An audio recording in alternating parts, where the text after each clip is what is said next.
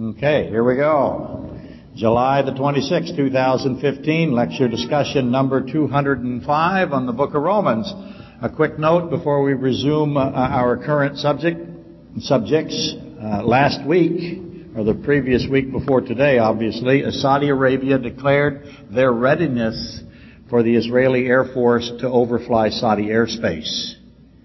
And they did that for the purposes of allowing the Israeli Air Force to bomb the Iranian nuclear facilities.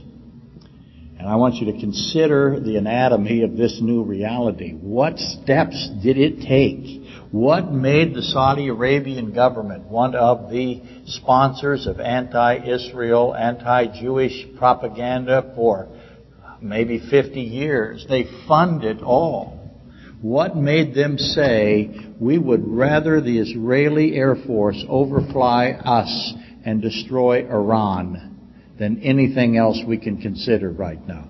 What happened to cause this? What are the facts there? What revealed condition or set of conditions has led Saudi Arabia, let me repeat, Saudi Arabia, to allow the Israeli Air Force to utilize Saudi Arabian airspace for a combat action? That would be equivalent to Russia allowing the United States to fly over Russian territory to bomb somebody, China, for example. What would make Putin allow the American military to do that? What would he be afraid of? Clearly, the Saudis are afraid of the Iranians. They're willing to accept Israel's military capabilities. The enemy of my enemy is my friend. That's what's happening in the Middle East right now. So you ask the obvious question again, how close are we to a total military explosion in the Middle East when the Saudi Arabian government publicly declares all over the world, Israel will fly over our airspace to bomb these Iranian nuclear facilities? They don't keep it quiet, they trumpet it. How close are we to a total military explosion? I think obviously very close. And equally apparent, no Middle East country, no Middle East country is accepting this vapid Iranian U.S. nuclear weapons agreement. There isn't one country that thinks this agreement has any validity. None in the Middle East are reacting as if this treaty has value, any value. Every country, all of them, are preparing for full war. All-out war. See, everybody knows something that's basic. Appeasement, which is what this treaty is between the United States and the Iranian government. Appeasement, when it is instituted, always results in accelerated aggression. No exceptions. We all learned that in the first grade. And nowhere is the principle of appeasement leading to accelerated aggression more so established than in the Muslim countries. You appease a Muslim country, they will attack you. It's as simple as that. Always has been, always will be, no exceptions. So, we're going to learn what handing a psychopathic, cold-blooded killer, or killers in this case, billions and billions of dollars, and on top of that, advanced nuclear weapon systems, what that will do. That will only embolden them. They will become more aggressive, especially when they are fanatical about their intent to initiate a worldwide religious-based struggle. And fanatical isn't a strong enough adjective. It's a madness. You're dealing with people that are irrationally insane, and you're giving them nuclear weapon systems. And billions of conventional weapons, billions of dollars that they can use to buy conventional weapons. So, what's our job? What are we supposed to do about it as Christians? What's he tell us to do? Watch. Watch, therefore, eyes open. It doesn't get more ominous than Israeli bombers overflying Saudi Arabian airspace en route to Iran. I mean, That is an unprecedented event. Okay, that concludes the Cliffside Fluffy Wuffy seeker-sensitive segment. I'm hearing some feedback here. As the visitors flee, I should remind you that we are in Mark 11, 1 through 21, as well as Matthew 21 and Genesis 3, 14 through 19. Specifically, what I'm doing is I'm addressing the cursing of the fig tree. So I lost one of my pens again. Cursing of the fig tree. I know it's hard to read. Let me try the blue pen here. Verses are alongside of the parable of the fig tree. That's where we are. The difference between the two and the similarities of the two. Obviously, I am making the case that those are side-by-side events. In other words, we're addressing the cursing of the fig tree in order to unravel the parable of the fig tree, thus enabling us to further reconcile Luke 21 with Matthew 24. So it's not this. Okay. Thank you, Terry. Let me move around here a little bit. We're having a little feedback trouble, technical difficulty. Are you going to kill 19? Okay, we'll try to go with just the leveler microphone. So what we're trying to do is further reconcile Luke 21 with Matthew 24, and then properly place Luke 17 with Matthew 24 as well, which hopefully then allows us to solve Luke 17:32, which, as you know, is remember Lot's wife, so that we will then have a comprehensive, defensible position on the aftermath of the abduction of the bride of Christ. So what I'm talking about in layman's terms is once we figure out what remember Lot's wife is, I believe we'll understand what occurs after the rapture of the church, or after the taking of the bride, or the abduction of the bride of Christ. At least that's my plan, or the plan. And that's where we were last week, and that's where we are sort of this week. Now, recently, so far, I guess, in our meandrous, some would say tortuous, some of you say convoluted path, we have noted the order of Matthew 11. And being list makers going to list, we made our list last week, and we have very many happy list makers. And I broke our list down into segments. I don't know if it's still on the board or if it got erased. It got erased. So I hope you visualized last week's. Did I even put it on the board? I might not have. Who remembers? More medicine. But I broke our list down into segments somewhere, sometime, and to make clear the connectivity between God's inspection of the temple and His inspection of the fig tree. So I added the cursing of the fig tree to the cleansing of the temple. But I don't call it the cleansing of the temple. That's what they call it, whoever they are. It clearly comes after an inspection. So I have an inspection of the temple first. So an inspection of the fig tree and an inspection of the temple. And I put those two inspections together. And I submit that alone is enough to establish the symbolism, or if you will, the identity of the fig tree. People always ask, what does the fig tree mean? Who is the fig tree? And some say all kinds of things. And I will tell you the fact that He inspects both of them. God comes and inspects a fig tree, and He inspects a temple back to back. That tells you what the fig tree is, that simple fact. That enough. And once I have the symbolism of the fig tree figured out, then that makes Luke 21, 29 through 33, and Matthew 24, 32 through 35. I'm just rattling these off for the internet folks. And Mark 13, 28 through 37 come clear. We'll get to this in the weeks to come. All of those then are references to the sign of the wife, or the sign of the nation of Israel. So I'm saying to you, the fact that He inspects the fig tree and inspects the temple makes the temple and the fig tree, if not exactly the same, certainly two parts of one whole. I'm on the latter end of that. that they are two parts. And I'll make that case more so in a moment. And hopefully you remember from last Sunday that Mark 11 begins with Christ giving two disciples instructions to bring him a donkey, right? Go get a donkey. He says to two guys, two of you, go over there and get a donkey. That's how we start. That's how the cursing of the fig tree and the inspection of the temple begins. By, go get a donkey, the two of you. And I call that the entry. The entry into Jerusalem. That begins God's entry into Jerusalem. He says, I'm about to, think of it this way. I'm going to enter into Jerusalem, but what we need first is two of you to go get a donkey that's tied up over there in that suburb, if you will, of Jerusalem. So now we should have questions immediately. How did the donkey get there?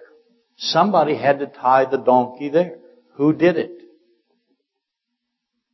Did the person who tied the donkey there, did he know that he was tying the donkey there for the purposes of Christ's entry into Jerusalem? In other words, is he in on why the donkey is there? So I want to know who put it there and what his purpose was for putting it there, or her purpose. Somebody did it. How did the donkey get there? And then there was a bunch that Christ says, hey, when you go to get the donkey, effectively somebody's going to ask you a question. Why are you taking the donkey? And you're going to say, God wants the donkey. And they're going to go, okay. God wants the donkey, you take the donkey. It's your donkey. Go. So who were those that confronted the two disciples? Whatever you do when you start asking questions about the donkey, don't ask, do not ask, never ask, how did God know the donkey was there? That's a giant headfirst dive into the ditch, as you know. Anyway, the entry now is followed by the inspection of the temple. Now, he doesn't think of it the same way we do. I'll call it temple inspection. I made this point last week, and I'll repeat it here because it always causes me lots of problems with the people that name their churches this way. There is no house of God except the temple. So if you call your church the house of God, you have no idea that you are in serious error. There's only one house of God. That's the temple. The church isn't a building. The church is specifically addressed as a congregation, never a building. So when he talks about inspecting the temple, he's inspecting his own house. And that's what I'm trying to emphasize, the possessive design.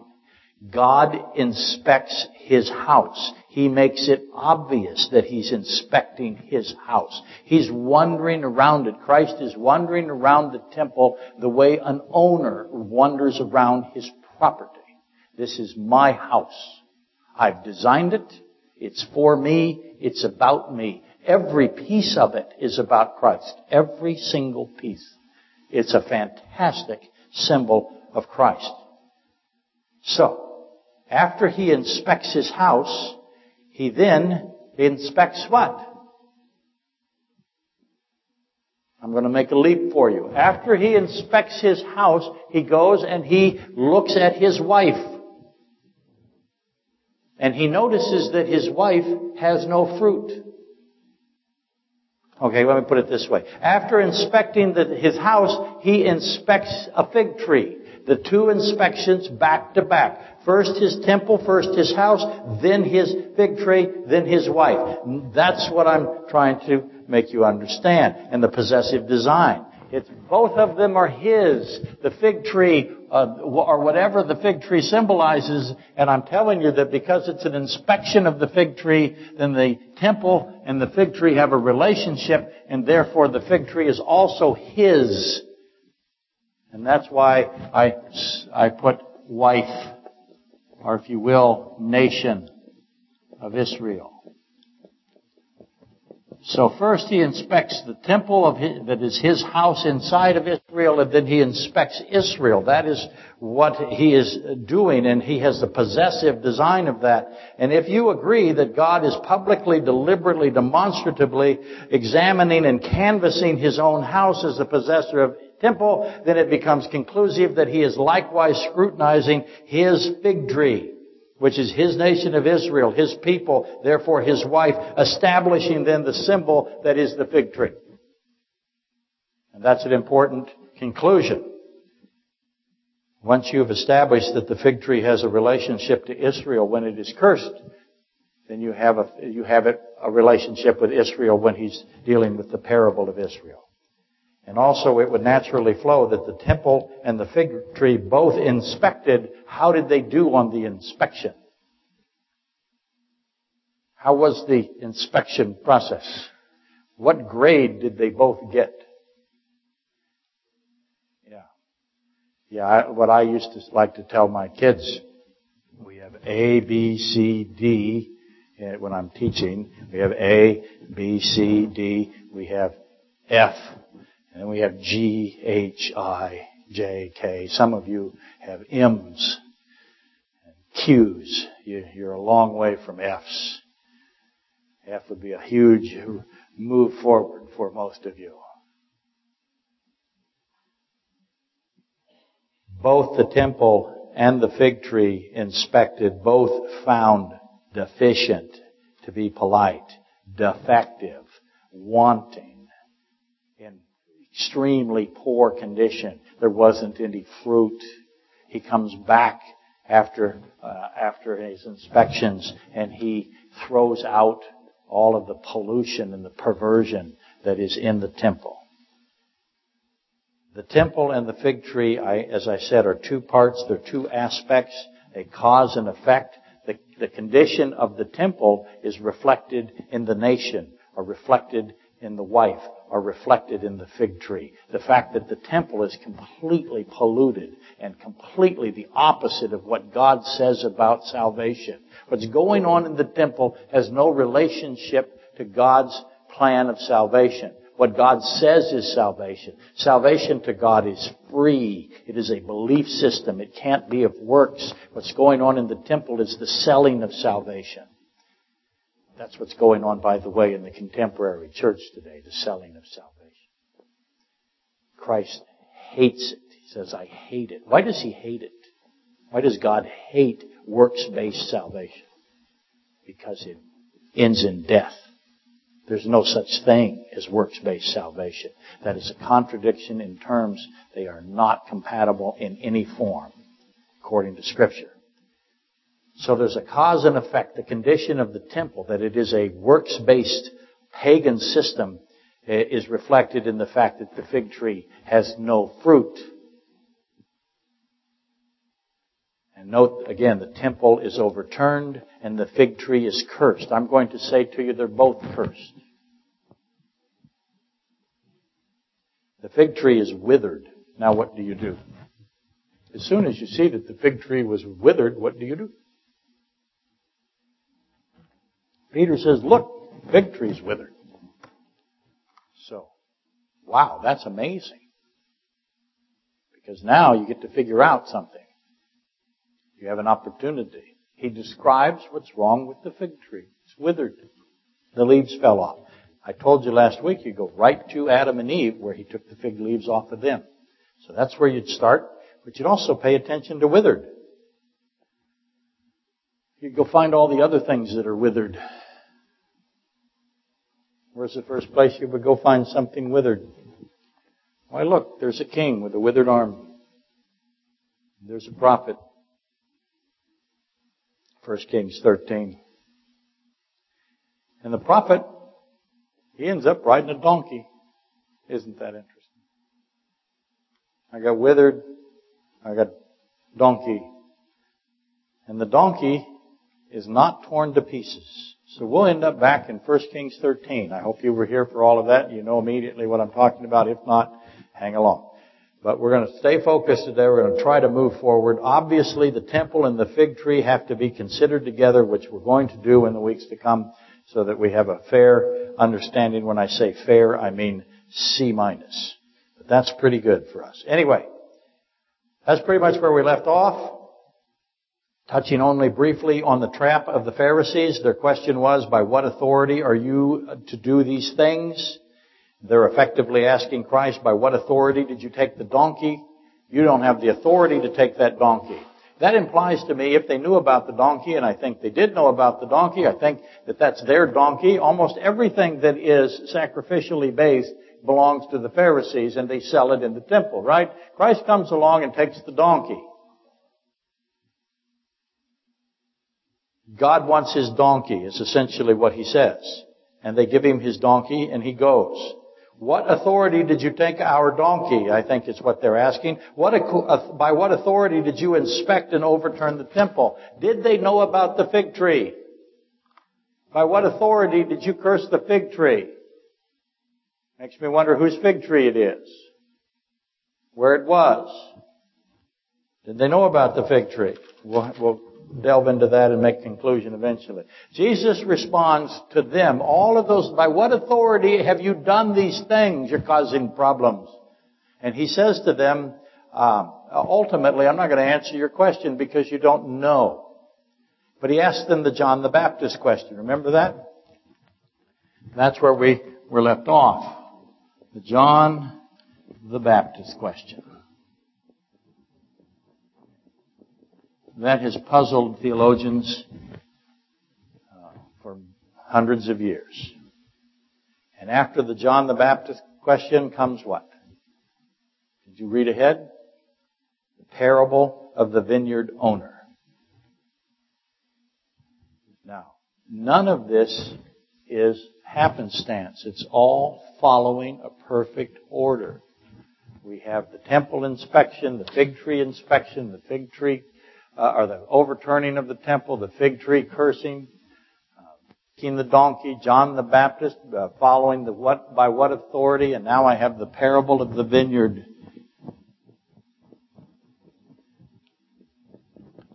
I'll just call it the parable of the vine, because that is actually probably close. It is absolutely perfect that that Christ will ask the John the Baptist question, and then he will follow it with the parable of the vine. It's exactly what he would do, and the parable is just like all of his parables that God does. As he's asking, or as he's telling this parable, it's occurring simultaneously. And that's an extraordinary thing to understand about God. When he's giving you a parable, especially if you're a Pharisee, the parable is happening while he is giving it to you. And so only God can do this. It takes the ability to understand time perfectly. So we're going to read Mark 12 now and see what it is. Are you ready? Here we go. Mark 12. And we'll just go through how many verses? 13 verses, and we'll stop. So here's the parable of the vineyard owner that comes because he inspected and cursed the fig tree. It comes because he inspected and overturned a temple. It comes because he entered on a donkey. It becomes because I have the John the Baptist question. That's why we're now at the parable of the vineyard. So keep them all together, all the pieces together, and the vineyard will make sense to you. Remember, who's he talking to? The Pharisees.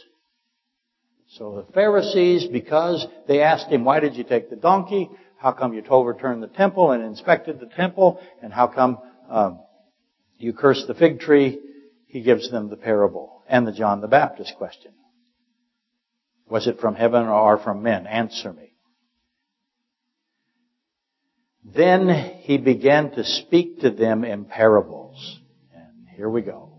A man planted a vineyard and set a hedge around it, dug the wine vat and built a tower. And he leased it to vine dressers, or if you will, tenant farmers, and went into a far country. So once again, we have Christ, we have God saying, I'm the owner of something, I hand it over, and I leave. Go back to the Garden of Eden. Same thing. I make something, I hand it over, and I leave. Now, can God, who is omniscient and omnipresent, actually ever leave anywhere? No. So this is just an example so we can see how all of this works. Now at vintage time, he sent a servant to the vine dressers that he might receive some of the fruit of the vineyard from the vine dressers. So here's the guy that planted the vineyard. He built a fence around it. He put fortifications. He dug the wine vat. He hands it over and he leaves. And then when it's time for the harvest, he sends a servant to the vine dressers. What do you think he's wanting? And is he entitled to it? Let me repeat his investment. He planted the vineyard, he built the fence around it, he dug the wine vat, he built all the fortifications, and he handed it over. Is he entitled to anything for any of that, or does he lose all things? Now at vintage time he sent a servant to the vine dressers that he might receive some of the fruit of the vineyard from the vine dressers, and they took him and beat him and sent him away empty-handed. Again, he sent them another servant. And at him they threw stones, wounded in the head, and sent him away shamefully treated. And again he sent another, and they killed, and many others, beating some and killing some. Therefore, still having one son, his beloved. So Christ is obviously talking about himself here, isn't he? And he's talking about the Pharisees, and he's got somebody is the vine. Who's the vine? See, let me say that really fast. What did I do with my pencil? There it is.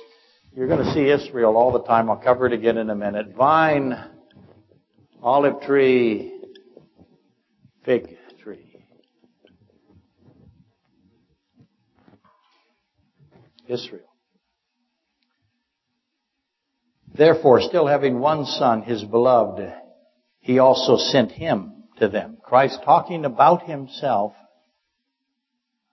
while he is doing what he says he is doing. So he has come to them while he tells them the parable. The parable is happening as it is occurring. If that makes sense. Seems redundant. Therefore, still having one son, his beloved, he also sent him to them last, saying, they will respect my son. Now, some people think that is wishful thinking. But that's God that says that. They will respect my son. Does God have wishful thinking? No. Consider they will respect my son as an obvious truth. But those vine dressers, when will they respect this? They will respect my son. Remember, he's outside of time. But those vine dressers said amongst themselves, this is the heir. Come, let us kill him, and the inheritance will be ours. So they took him and killed him and cast him out of the vineyard. Therefore, what will the owner of the vineyard do? Christ asks. He will come and destroy the vine dressers and give the vineyard to others. Have you not even read this scripture? Apparently they had not. The stone which the builders rejected has become the chief cornerstone. This was the Lord's doing, and it is marvelous in our eyes. And they sought to lay hands on him, but feared the multitude, for they knew he had spoken the parable about them, or against them. So they left him and went away. Okay? Now he gave them that parable because of the baptism of John. Was it from heaven or from men? Answer me. That's why the parable comes. And it comes because they ask him about authority. There is an order here. I included verse 13 because, as is always the case, the brood of vipers have set another trap for God. As idiotic as that seems, it's a characteristic of the brood of vipers. That's what they do. It's a basic characteristic. A viper is obsessed with ensnaring God. It's madness. We have common modern equivalents.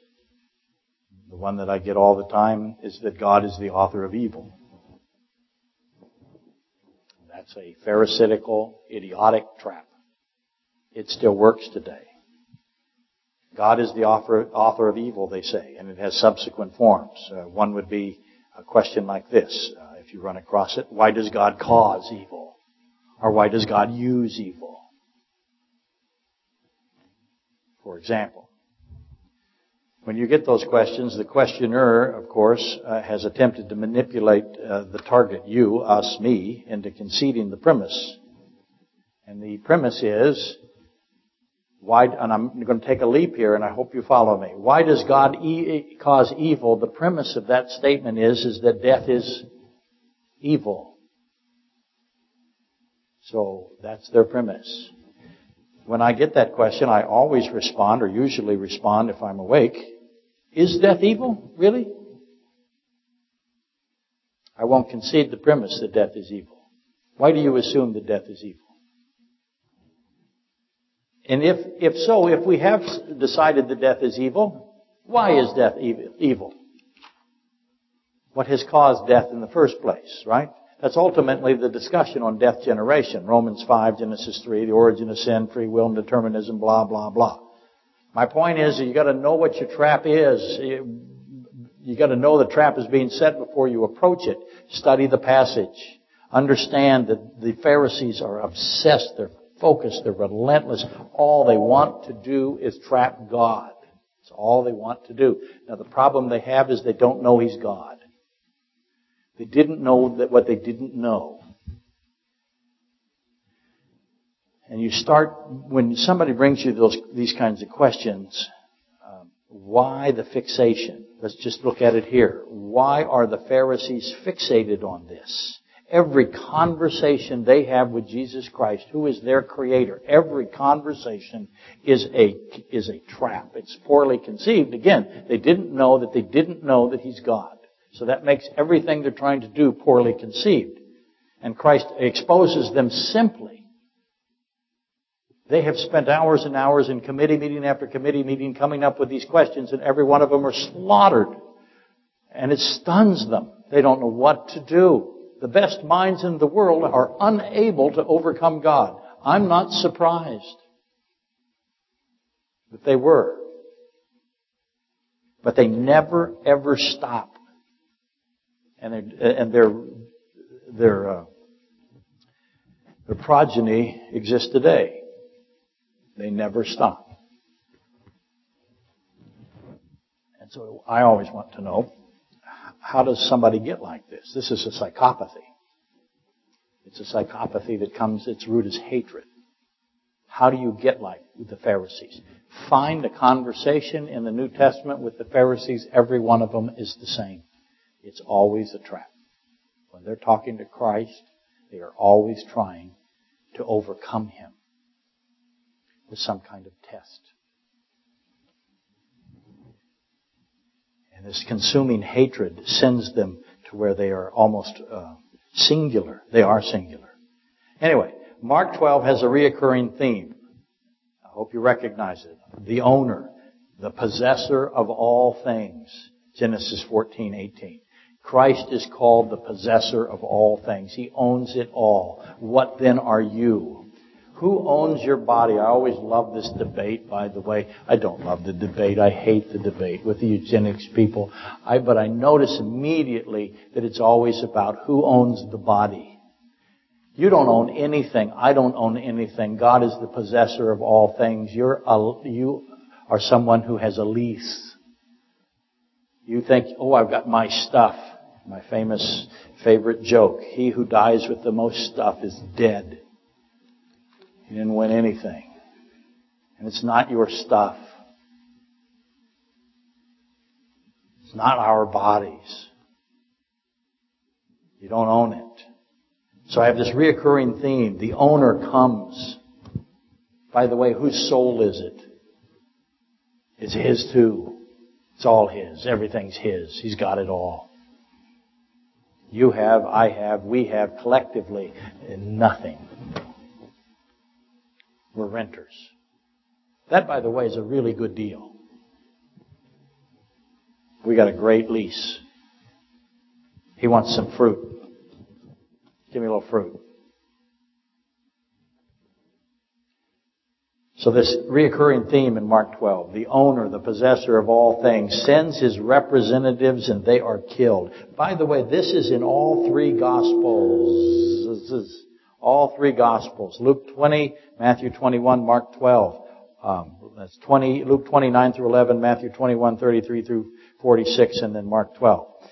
But this theme is there. You'll see it not as obvious as in this particular parable, but you'll see it in the two sons, the parable of the two sons, Luke 15. One son ultimately ends up wanting to kill his father, wanting to kill the father. That's the Pharisees again.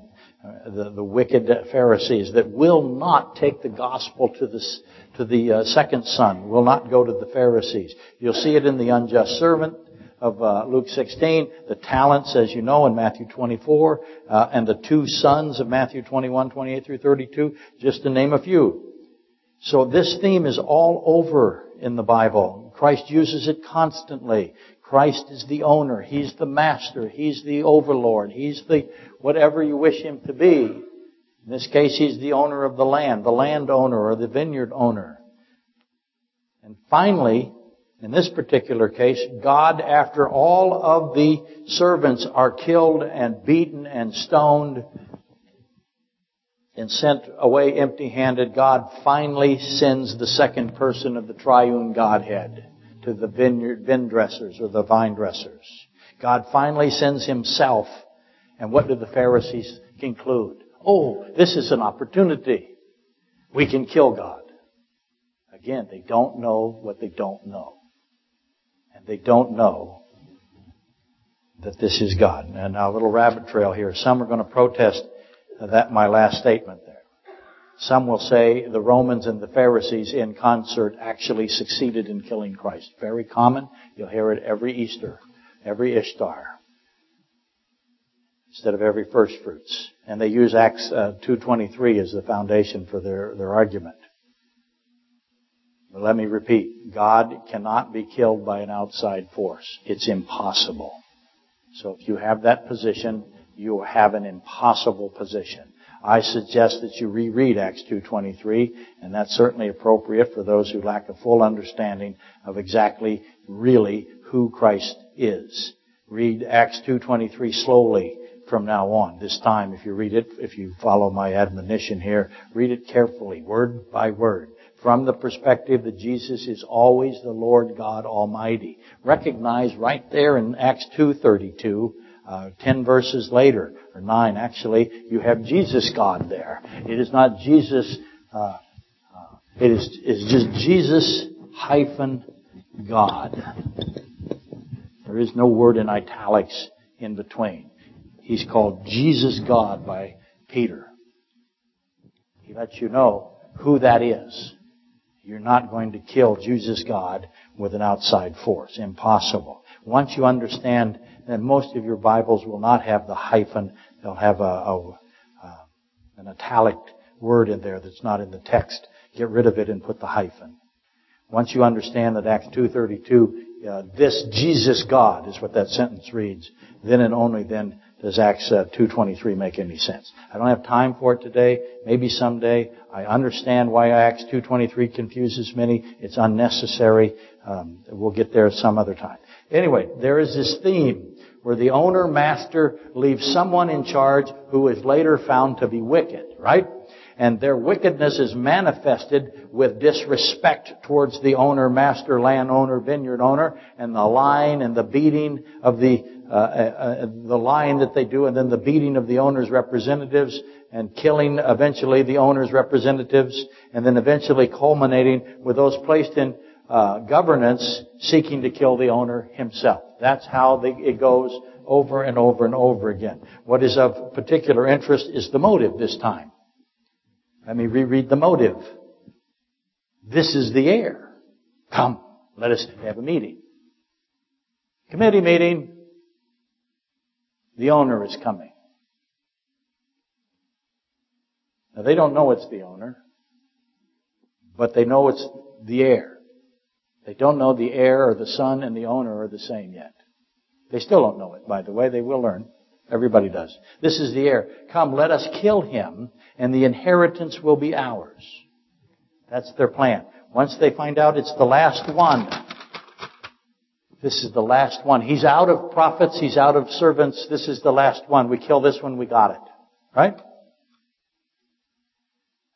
So pay attention to that. The motive of the wicked, in this case, the lessees or the tenant farmers again. Keep in mind that Christ's parable is directly connected to the cursing of the fig tree, right?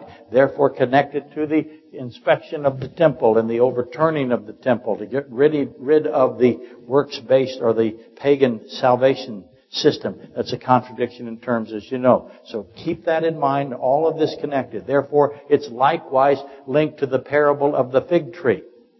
But for today, let's focus on the withered fig tree. Now we have a vineyard. Once more, vines or vineyards, vine, olive tree, fig tree. 3 symbols of the nation of Israel. 3 symbols that when you put them all together, you comprise a whole. The wife is the symbol that is the whole. The vine, the olive tree, and the fig tree are the 3 particulates, if you will, of the whole.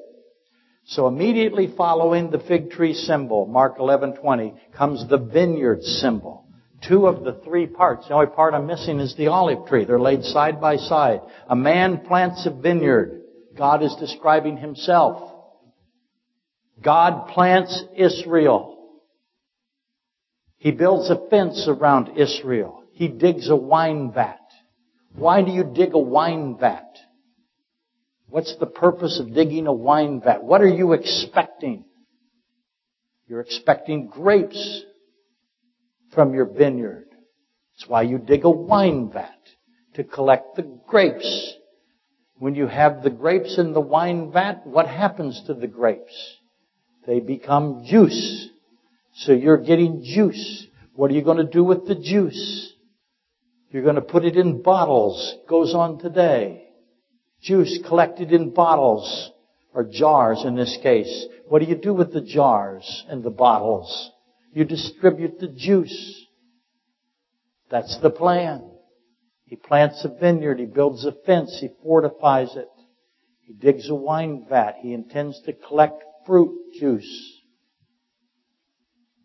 Distribute the fruit juice. Now, God assigns stewards to take care of His fruit operation. Where are you in the story? And He withdraws. Or you think He withdraws. He can't withdraw. Why can't He withdraw? He's omnipresent and He's infinite in size. Now I ask the first obvious question in all of this. Vintage time. Vintage time, what does it represent in this parable? Vintage time is harvest time, as I said. The time that the grapes are collected. The wine vat should be filled with juice. And so God sends a servant. The servant is to collect some of the fruit juice, or the wine, if you will. That's the owner's portion. The owner wants a portion of the fruit. He makes that very clear in the Bible all the time. And again, that which is due to the owner. The owner planted the vineyard, fenced the vineyard, built the tower, dug the wine vat, and so he gets a portion. And so the servant that God sends, the prophet, if you will, that God sends to Israel, the tenant farmers, what did they do to the prophets that God sent to Israel? They slaughtered them, killed them. The ones that lived, they sent them back to God with what? Nothing. No fruit. Thus the second obvious question. Why did the vine dressers kill the prophets? Or in this case, just keep it in the parable. Why did the vine dressers kill the guys that are coming for the owner's portion? Why didn't they just give them some juice? What's the obvious answer to that? Why not just give the servants some fruit? Now, what you do, why go to the trouble of killing the guy? Beating the guy to death. Stoning him to death. Why not just give him a bottle of fruit? Send him on his way. Got no problems, right? Why don't they give him fruit? What's your answer? Come on, you can do this. Yell it out. And that's exactly right. There is no fruit. None. There's no fruit juice. There's not a drop. There isn't one grape. Where does that take you back to? The fig tree. It had no figs. There's not one single grape in this vineyard. Not one. Goes back to the temple. That's why it tears the temple apart. Because the temple is the absolute opposite of the truth. No one is saved by selling salvation. You're only saved by free salvation. It's a belief system, never a work system. It's a mental process. It is never a physical process. Not one grape ever got into that vat. That's why they killed him. Now, keep thinking about why they killed them. The guy is sent by God to do what? Go to the wine vat and get what? Fruit. Bring it back to God. He goes to the wine vat, not one grape in it. So what do you have to do? You got to kill him. Why? Because the rest of the idiots think that they're producing fruit. They think fruit's going in the wine vat. They're so dumb they don't know that what they believe doesn't produce one grape. We've got to kill the guy because otherwise you'll tell the other people here there are no grapes. This is all leading to death. I have billions of people that think that they work in the vineyard. In this world, there's not one grape. Billions of them.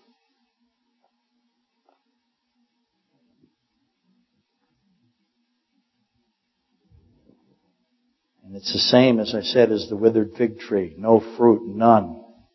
And they got to keep that from the idiots that are in the vineyard. There's never been any fruit, and there's never going to be any fruit. So now the third obvious question is now answered. And that is, why is there never any fruit? Because there's no possibility that this system can produce fruit. Fig leaves are stripped in two places in Scripture, right? Mark 11:21, Genesis 3:21. Now we don't have any grapes. And I will concede that many commentators object to this position, what's called the no grape position. I think, however, that the direct connection to the fig tree in Mark 11 and just basic logic makes this obvious. The Pharisees are the brood of who? They are called the brood of who? They're the brood of the viper. Okay? Does the viper have any interest in fruit juice hitting the wine vat?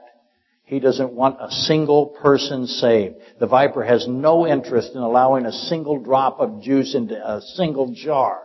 The viper extinguishes fruit whenever he can. He has a counterfeit system that never produces fruit of any kind, ever. And that's the way he wants it. And they are the brood of the viper.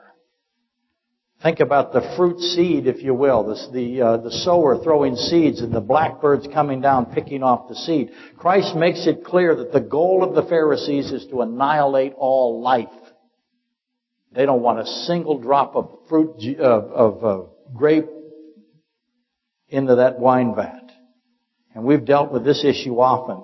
Why do the Pharisees, Satan, Antichrist, interchange them? Why does Satan seek for all to perish? That's ultimately your question. That's why he doesn't want anybody saved. Why does he seek, though, for all to perish? That's the absolute opposite, as you know, from 2 Peter 3:9. Understanding why Satan desires that all perish is fundamental. Take time to consider the question, if you haven't already.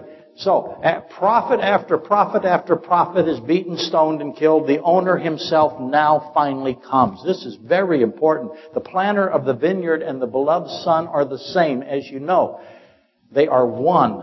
That's a truth not recognized by the Pharisees. The Father and the Son are one and the same, Isaiah 9:6. Christ is called in Isaiah 9:6 Everlasting Father. That's what he's called. It's one of his names. As his mighty God, as his Prince of Peace. It's all the same name. Wonderful. He's called Wonderful. He's called Counselor. All of those names are the same. So the beloved Son and the owner, the same. John 10:30. Jesus Christ, the sent Son, the beloved Son, and the Father are one and the same. And I realize the triunity of the Godhood is not taught often today in the church of today. It nonetheless is a fact. Just because they're not teaching it doesn't make it anything else but the fact, the truth. But notice that after the prophet, I now have this fantastic word. Last. After all the prophets, I now have the beloved Son coming.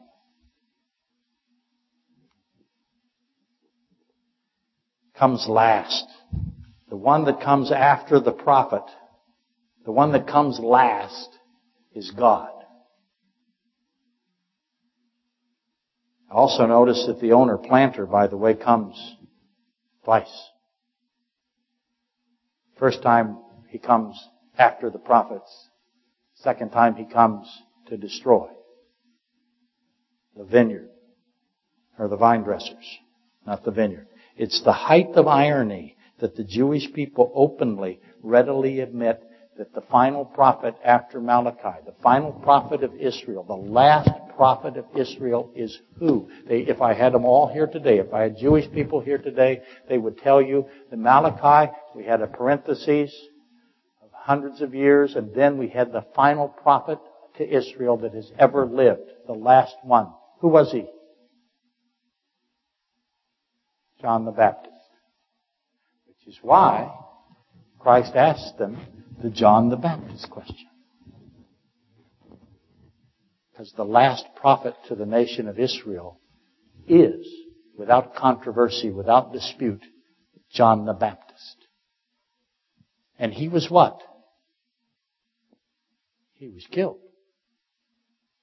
And the one that comes after John the Baptist, the last one, is the beloved Son, is the owner of the vineyard. That's why John the Baptist is right before the parable of the vineyard. That's why the John the Baptist question has to be dealt with. The owner himself, the one true heir, is coming next after the last prophet. And he'll come and he'll be rejected, and then he'll come again and destroy the vine dressers. Christ, as he always does, is declaring himself to be the planter of the vineyard. Now, I want you again, let's look at the motive of the tenant farmers. Let me reread it.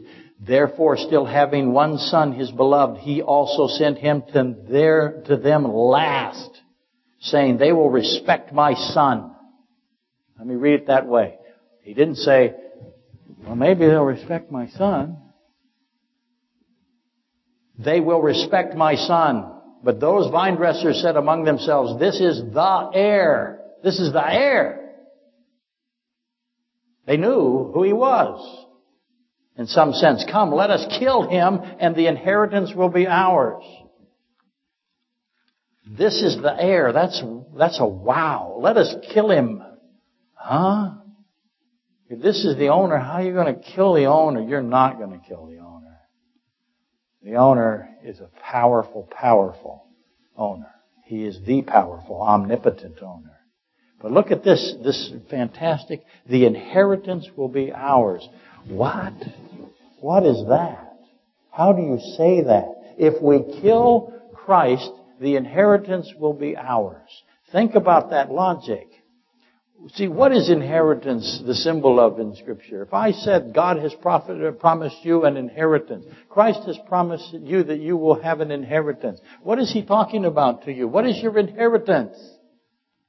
Is it some property in Muldoon? No, it's everlasting life. So what are they saying here? Let us kill everlasting life, and everlasting life will be ours. That's what they're saying. Let us kill the heir, the one that gives everlasting life, and everlasting life will be ours. If we kill God, we're going to have everlasting life. Who thinks like that? What kind of madness is that? But that's a word for word what they said. Let us kill life itself. And how do you kill life? It's impossible to kill life. Now, You will say to me, well, we kill life all the time. No, you don't.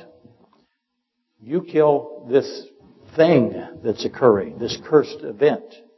Life, we don't have life yet. We will have life soon. Life cannot be killed. But that's what they say. Let us kill the life. Let us kill the air, and everlasting life will be ours. Are they insane? Yeah. Short answer, yes. What I want you to do to go away, notice the connection now between fruit and inheritance.